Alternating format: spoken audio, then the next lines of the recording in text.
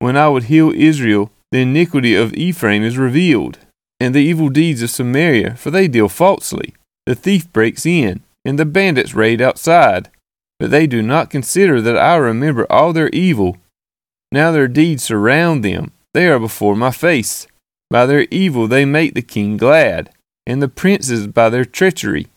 They are all adulterers.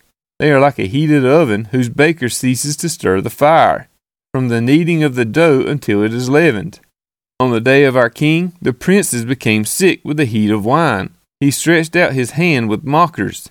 For with hearts like an oven they approach their intrigue. All night their anger smolders. In the morning it blazes like a flaming fire.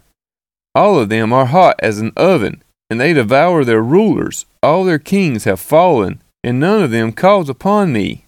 Ephraim mixes himself with the peoples. Ephraim is a cake not turned.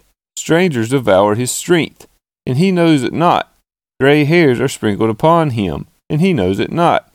The pride of Israel testifies to his face, yet they do not turn to the Lord their God, nor seek him for all this.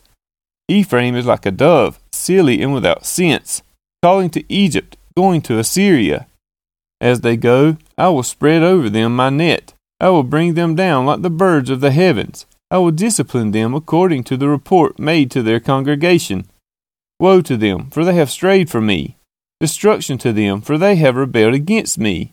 I would redeem them, but they speak lies against me. They do not cry to me from the heart, but they wail upon their beds. For grain and wine they gash themselves. They rebel against me.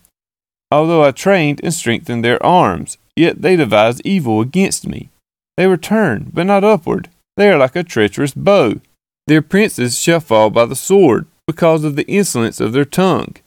This shall be their derision in the land of Egypt.